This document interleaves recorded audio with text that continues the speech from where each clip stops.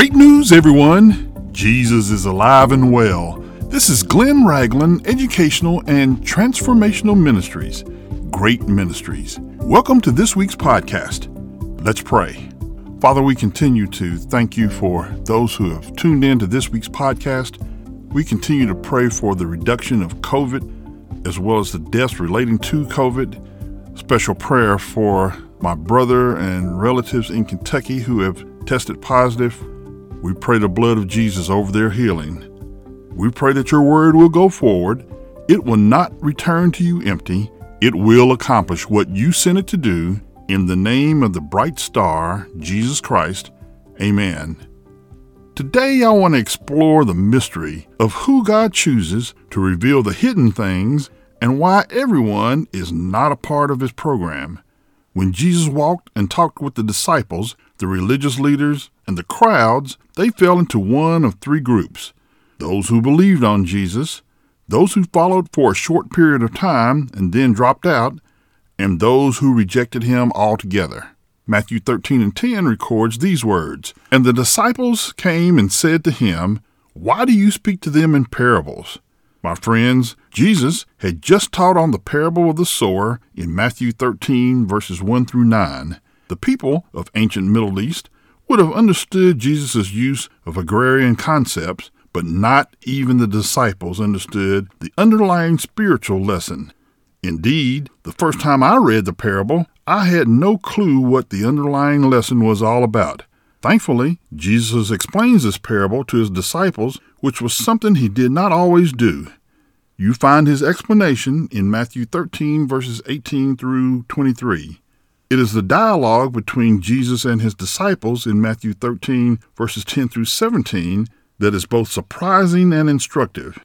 Jesus answered them in verse 11, saying, "Because it has been given to you to know the mysteries of the kingdom of heaven, but to them it has not been given." My brothers and sisters, there were those who believed in Jesus, like most of the apostles. There were those who did not believe, like most of the Pharisees, and there were those who came along for the ride and a free meal occasionally. So is Jesus hiding the message of salvation from the crowd on purpose? His answer is found in verses 12 and 13.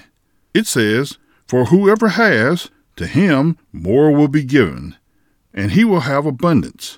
But whoever does not have, even what he has will be taken away."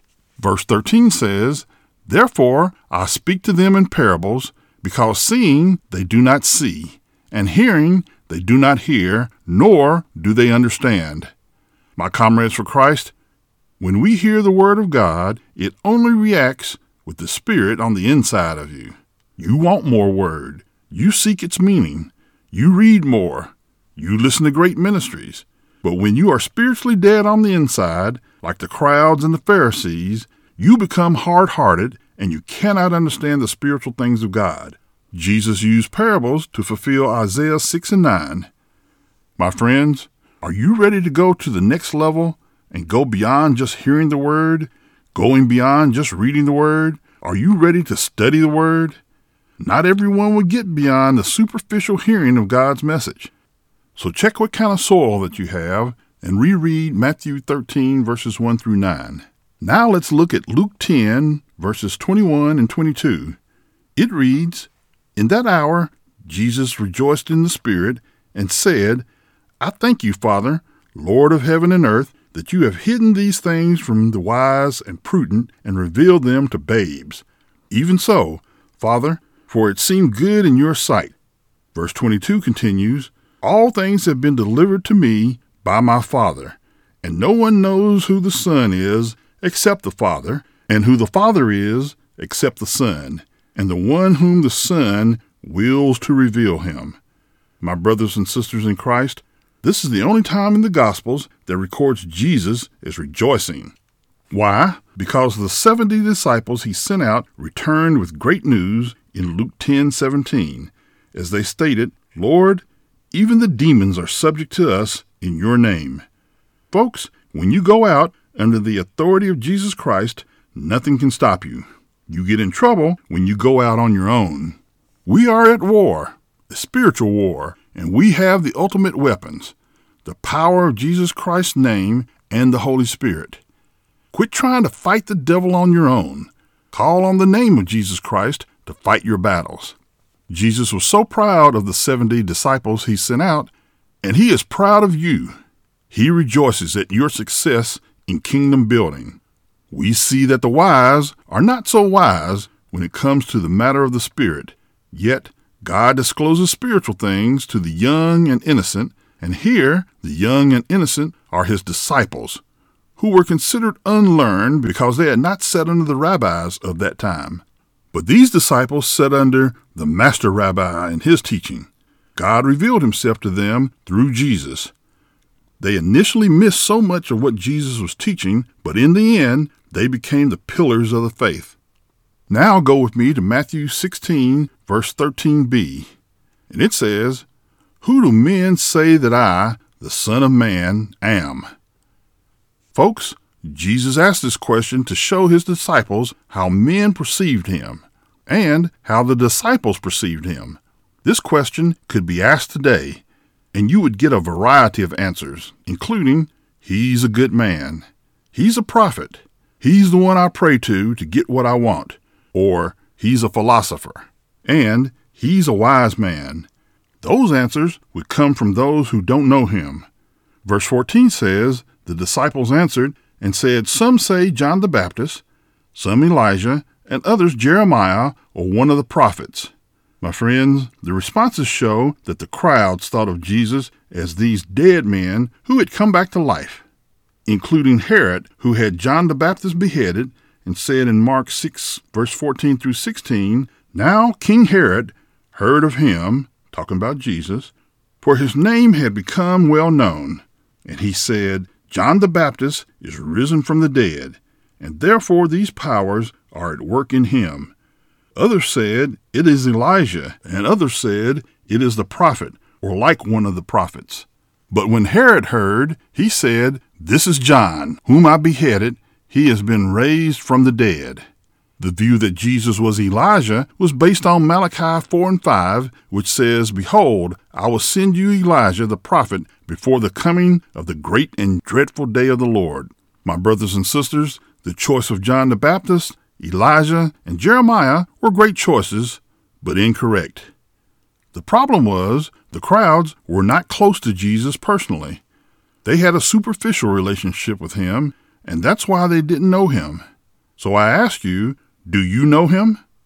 Jesus wanted to know if his disciples knew who he was, and asked them in Matthew 16:15, "But who do you say I am?"